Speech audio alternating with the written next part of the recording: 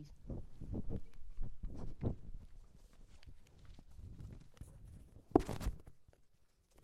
Morning to everyone here, and hello to those of you online. Oh, today, actually, a lot of people here. Hi. Ravi always sounds like he's going to go and swim underwater because the microphone don't have batteries, so I think you just have them swapped now. Okay, so you realize Reverend Jonathan's not here this morning. I hope you're praying for him. He's with the Chapel of the Holy Spirit this morning. He's preaching back-to-back services, I think, so that's why he's not here. Okay, so, right, let's just move on. Recently, yes, thank you, Ashley. This is so true. And we need to be reminded of this fact from time to time, especially in the present times when the pandemic is putting us in unprecedented situations. Mask wearing, HBL, online church services, vaccinations, you all know. Since nobody has experience with these new and uncomfortable changes to our lives, many people are turning to the Bible for wisdom and answers. But just because someone searched the Bible doesn't mean that they become wiser or emerge with biblical answers. As a negative example, some Christians have searched the Bible and discovered that the COVID-19 vaccination is the mark of the beast from the book of Revelation. For this reason, they refuse to get vaccinated. I can respect that because we take responsibility for our own actions. However, some of these people have become so wise from Bible reading that they found a cure. Forming their own World Health Organization and Health Sciences Authority, they approve for emergency use ivermectin and other drugs. They claim that these drugs are effective against the coronavirus. Miraculously, ivermectin is also effective against the beast. If you've taken the vaccines, ivermectin can purge the vaccines and exorcise the beast. A very convenient two-in-one solution, don't you think? As we speak, these people are still illegally importing and distributing ivermectin in Singapore. It leaves us to wonder why international researchers, medical doctors, and professors are not using this miracle drug. And how could it be that global Christian leaders, our bishops, patriarchs, senior pastors, and the Pope are not speaking up to warn the sheep from the mark of the beast? I'm seldom sarcastic over the pulpit, but such unbiblical use of scriptures, which has led to foolish superstitions and irresponsible threat to human lives, must be condemned. My objective today is not to discuss vaccinations and drugs, because that's beyond my area of expertise. We will do well to continue to respect the authority of the proper authorities. My concern today is the proper interpretation and application of scriptures. I hope to bring across a fundamental guiding principle, which is also my answer to the sermon title, What is the Bible All About? In between, we will spend some time on the doctrine of Revelation. But before all that, let us take a look at our passage for today. We start with our gospel reading. John 5:39-47 is a portion of a lecture Jesus was giving the Jews.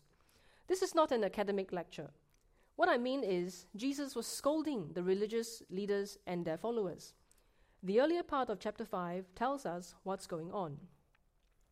Apparently, Jesus had gone up to Jerusalem for one of the feasts. On the Sabbath day, he was at the miracle healing pool near the Sheep's Gate. There, he met a bedridden man who couldn't get himself into the pool in time to be healed.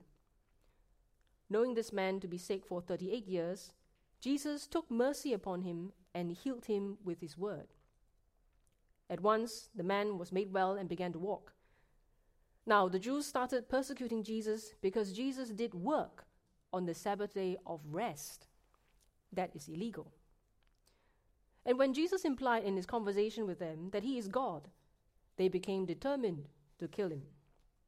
This is the immediate literary context of our passage. The larger historical context is that Jesus was living in a time when the Jews held fast to the Mosaic law. After 70 years in exile and 400 years under foreign oppression, the Jews have finally learned that human disobedience brings about divine retribution.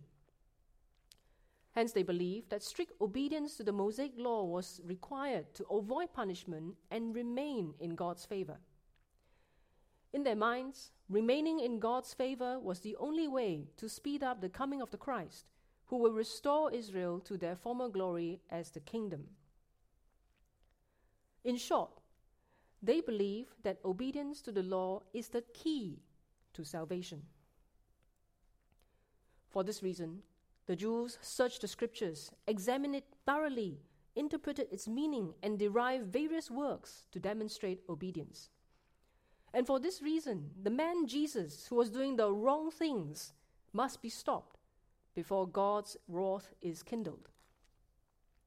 They were so preoccupied with their elaborate religious system of works that they could not recognize that the Christ had already arrived. So here in chapter 5, Jesus was rebuking them for their spiritual blindness. Our passage begins at the point where Jesus was criticizing their confidence in works. And perhaps the most loaded statement is verse 42, where Jesus says, "But I know that you do not have the love of God within you." There are two meanings to this statement. First, Jesus is saying that the Jews do not have love for God. Since the greatest commandment is that you shall love the Lord your God with all your heart, with all your soul, and with all your mind, saying that the Jews do not love God means that they have failed in all the commandments. Their obedience to the law has not earned them divine favor. Their works are in vain. Second, Jesus is saying that the Jews do not have the love which comes from God. He points out that if they have experienced God's love, then they would believe that Jesus is the Son of God and receive him as the Christ. But this was not the case, and Jesus testifies against them. "I have come in my Father's name, and you do not receive me. If another comes in his own name, you will receive him. How can you believe when you receive glory from one another and do not seek the glory that comes from the only God?" Focusing on what they could do by their own hands for Israel's salvation, the Jews who only believed the teachings of those who interpreted the scriptures the same way they did. And they commended those who perform the works they do, glorifying the exemplary and shaming the contrary. So much so that over time they became more concerned about the approval of their fellow men than God's approval. The irony is, the Jews had wanted to remain in God's favor and enter the kingdom, but they ended up seeking human favor and were building their own kingdoms of followers. In verses 45 to 47, Jesus points out that they have also strayed into idolatry. "Do not think that I will accuse you to the Father. There is one who accuses you, Moses, on whom you have set your hope." Instead of having faith in God, the Jews worship Moses and the teachers of the law. Instead of believing in God who gave them the law, they believe in what they could do with the law. Instead of trusting in Jesus, they trusted in themselves. At the end of the day, all things being said, these Jews do not have the love of God within them because they were idolaters who believe that they need to save themselves by their own hands.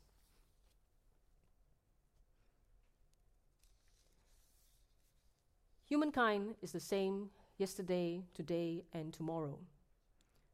Like the ancient Jews, people today are idolaters. We also believe that we need to save ourselves by our own hands. If this is not the universal and timeless human nature and condition, how else can we explain our persistent obsession with the mark of the beast? The mark of the beast is found in various chapters of Revelation. Misguided Christians have taken the verses out of context, fabricated a dangerous situation, and then come up with solutions for it. The Mark of the Beast has become a familiar, scary movie, written, directed, and starring the same person. And the plot is simple. The Antichrist has appeared and is forcing people to receive his mark on their right hands or foreheads. If you do not have the mark, you cannot buy or sell things. But anyone who has the mark of the beast will go to hell. So far, the above are found in the Bible. But the plot continues to develop unbiblically. It says that the mark will be forced onto Christians, and those who receive this mark will lose their salvation and be condemned. The solution? Refuse, resist, remove the mark of the beast. What is the mark of the beast? COVID vaccines are the latest version of the mark in the current remaking of the Scary Movie. You may have heard of the previous versions: barcodes, microchip implants, credit cards, smartphones, contactless payment methods, and until recently, facial masks. Whenever the mark of the beast is proclaimed, naive and fearful Christians become the supporting cast of this scary movie. They avoid buying things with barcodes, boycott electronic devices, use cash instead of cashless payment, reject the wearing of masks, and so on and so forth. In the latest remake, they refuse vaccinations and imagine ways to remove the mark when it has been received. Now, it is beyond the scope of this sermon to examine the 4 passages in Revelation where the mark of the beast is mentioned to see where they have gone wrong. But we don't have to go that far. We only have to return to one basic question. What is the Bible all about? Jesus says in verses 39 to 40, "You search the scriptures because you think that in them you have eternal life. But it is they that bear witness about me. Yet you refuse to come to me that you may have life." And again in verses 46 to 47, "For if you believe Moses, you will believe me, for he wrote of me. But if you do not believe his writings, how will you believe my words?" The Jews searched the scriptures for eternal life. They examined it thoroughly, interpreted its meaning, and tried to find what they can do by their own hands to achieve eternal life. They were wrong. Because the scriptures is not a step-by-step guidebook of do's and don'ts. Because salvation is not by works humans can perform and execute. The truth is, salvation is by faith in Jesus Christ. You all know this. Scriptures writes and bear witness that Jesus is the Son of God. Scriptures is God's revelation of himself to us, who he is, what he has done in creation, what he thinks of the human nature and condition, what he desires of his relationship with humans, and what he has done to achieve that desired relationship. Jesus did the work of coming in the flesh to make right our relationship with God. He did die on the cross to open the way into the kingdom of heaven. And God resurrected him back to life so that he may give life to others. Therefore, those who believe in him may be saved. This is what the Bible is all about. Why is there a need for God's revelation of himself to us through scriptures? The doctrine of revelation explains that after humankind was banished from God's presence, there was no way for us to know who God is or even to know if God exists. Thankfully, the existence of God may be known to all persons at all times and in all places through nature, history, and the human heart. This is known as God's general revelation.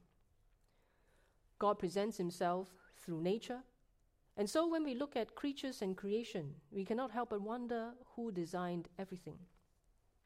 God communicates his presence through his control of the course of history. And so, when bullies and tyrants suddenly fall from power, we wonder who executed justice for us. And God has put into each person's heart a sense of divinity. No wonder in every race and culture, people worship someone or something because somehow we are aware that there is a power greater than ourselves. However, as fallen human beings, our finite wisdom and sinfulness limit what we may realize about God through general revelation. Nature, history, and the sense of divinity do not always point us to the one true God. We more often than not wrongly identify this creator, judge, and heavenly divine with earthly creatures and created things. Thus, God has also revealed himself to particular persons at definite times and places so that these may know him and enter into a saving relationship with him. This is known as God's special revelation. Special revelation includes divine action in history, such as the theophany to Moses in the burning bush, the Exodus, the exile, Pentecost, and so on.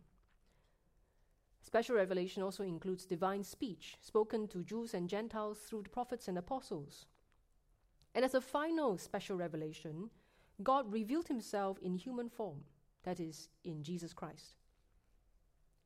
Now, the Bible is also God's special revelation because it records the historical divine acts, speech, and incarnation in writing. Like all other forms of special revelation, the Bible tells the reader that there is but one God, Father, Son, and Holy Spirit. He has created the world and made humankind in his own image. Even though humankind has fallen into sin and death, God desires to be reconciled to us and to save us from death.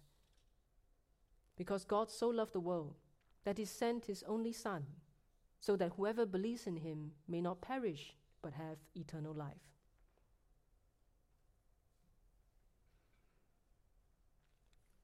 What is the Bible all about? The Bible is all about God. It begins by bringing God to us, and it ends by bringing us to God. Therefore, any interpretation or application of the Bible which brings our attention away from God, incites fear and not hope, causes panic and not peace, requires the doing of anything to be saved or remain saved, such interpretations and applications are unbiblical. We know that we have strayed away from God and his purposes in special revelation when we arrive at anything other than God in our reading. What was God's purpose for us when he revealed that there will be such a thing called the mark of the beast in the end times? Did God intend for us to use the Bible as a manual to identify the mark?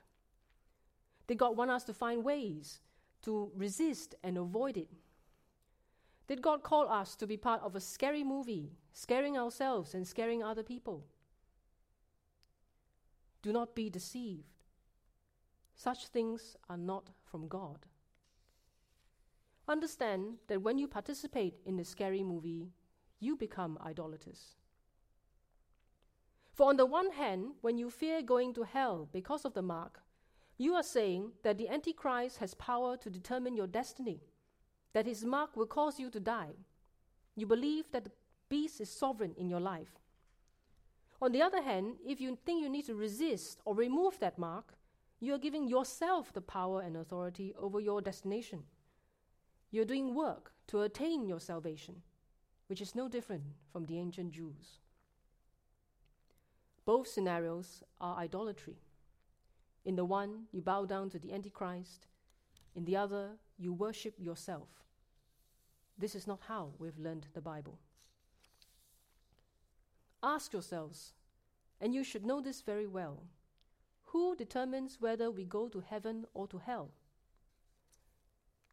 In the Gospel of Matthew, Jesus reviews, "When the Son of Man comes in his glory and all the angels with him, then he will sit on his glorious throne. Before him will be gathered all the nations, and he will separate the people one from another as a shepherd separates the sheep from the goats.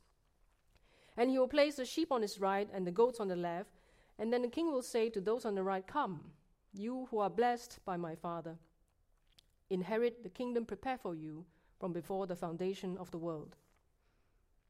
Then he will say to those on the left, 'Depart from me, you cursed, into the eternal fire prepared for the devil and his angels.'"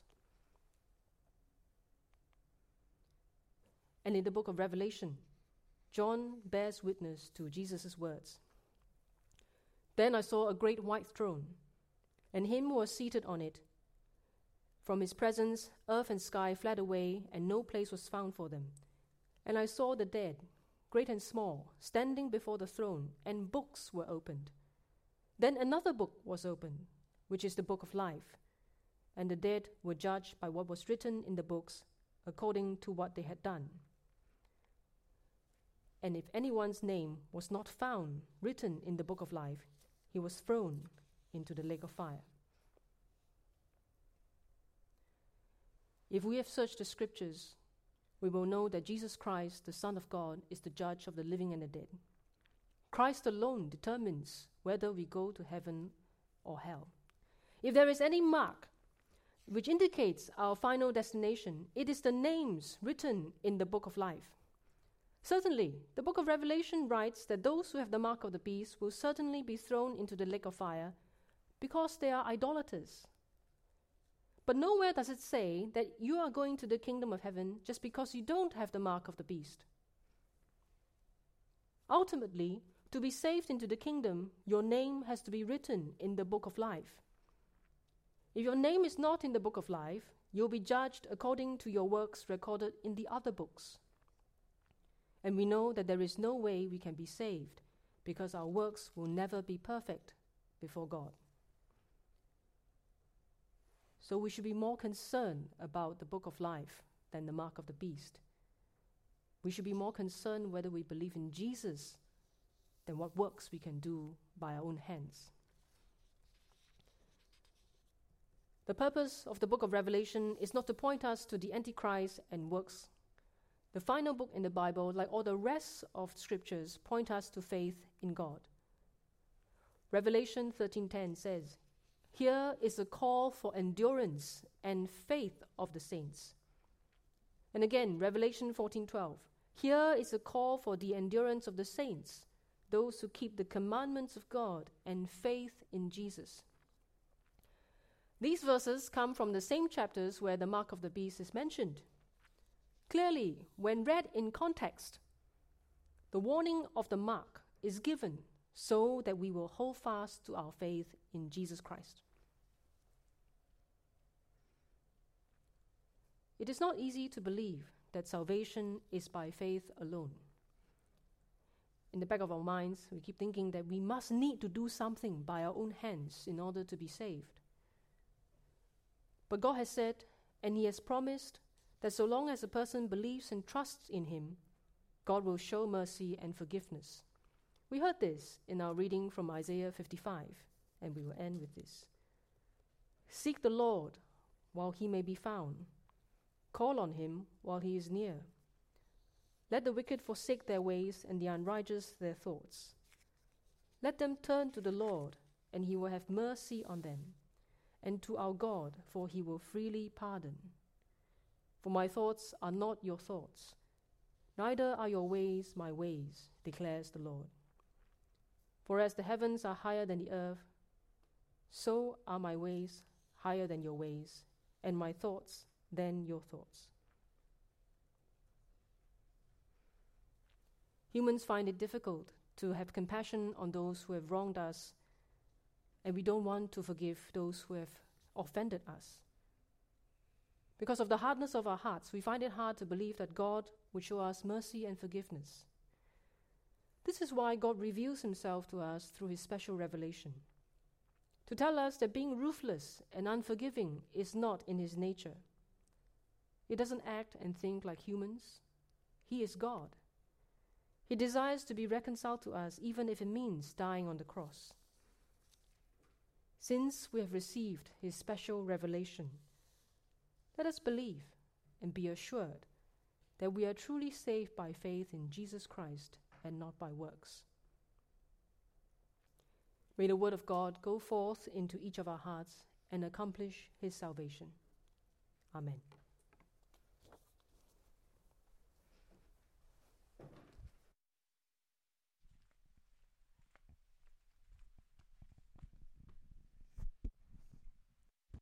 Church, let's take a moment to reflect on what has been shared.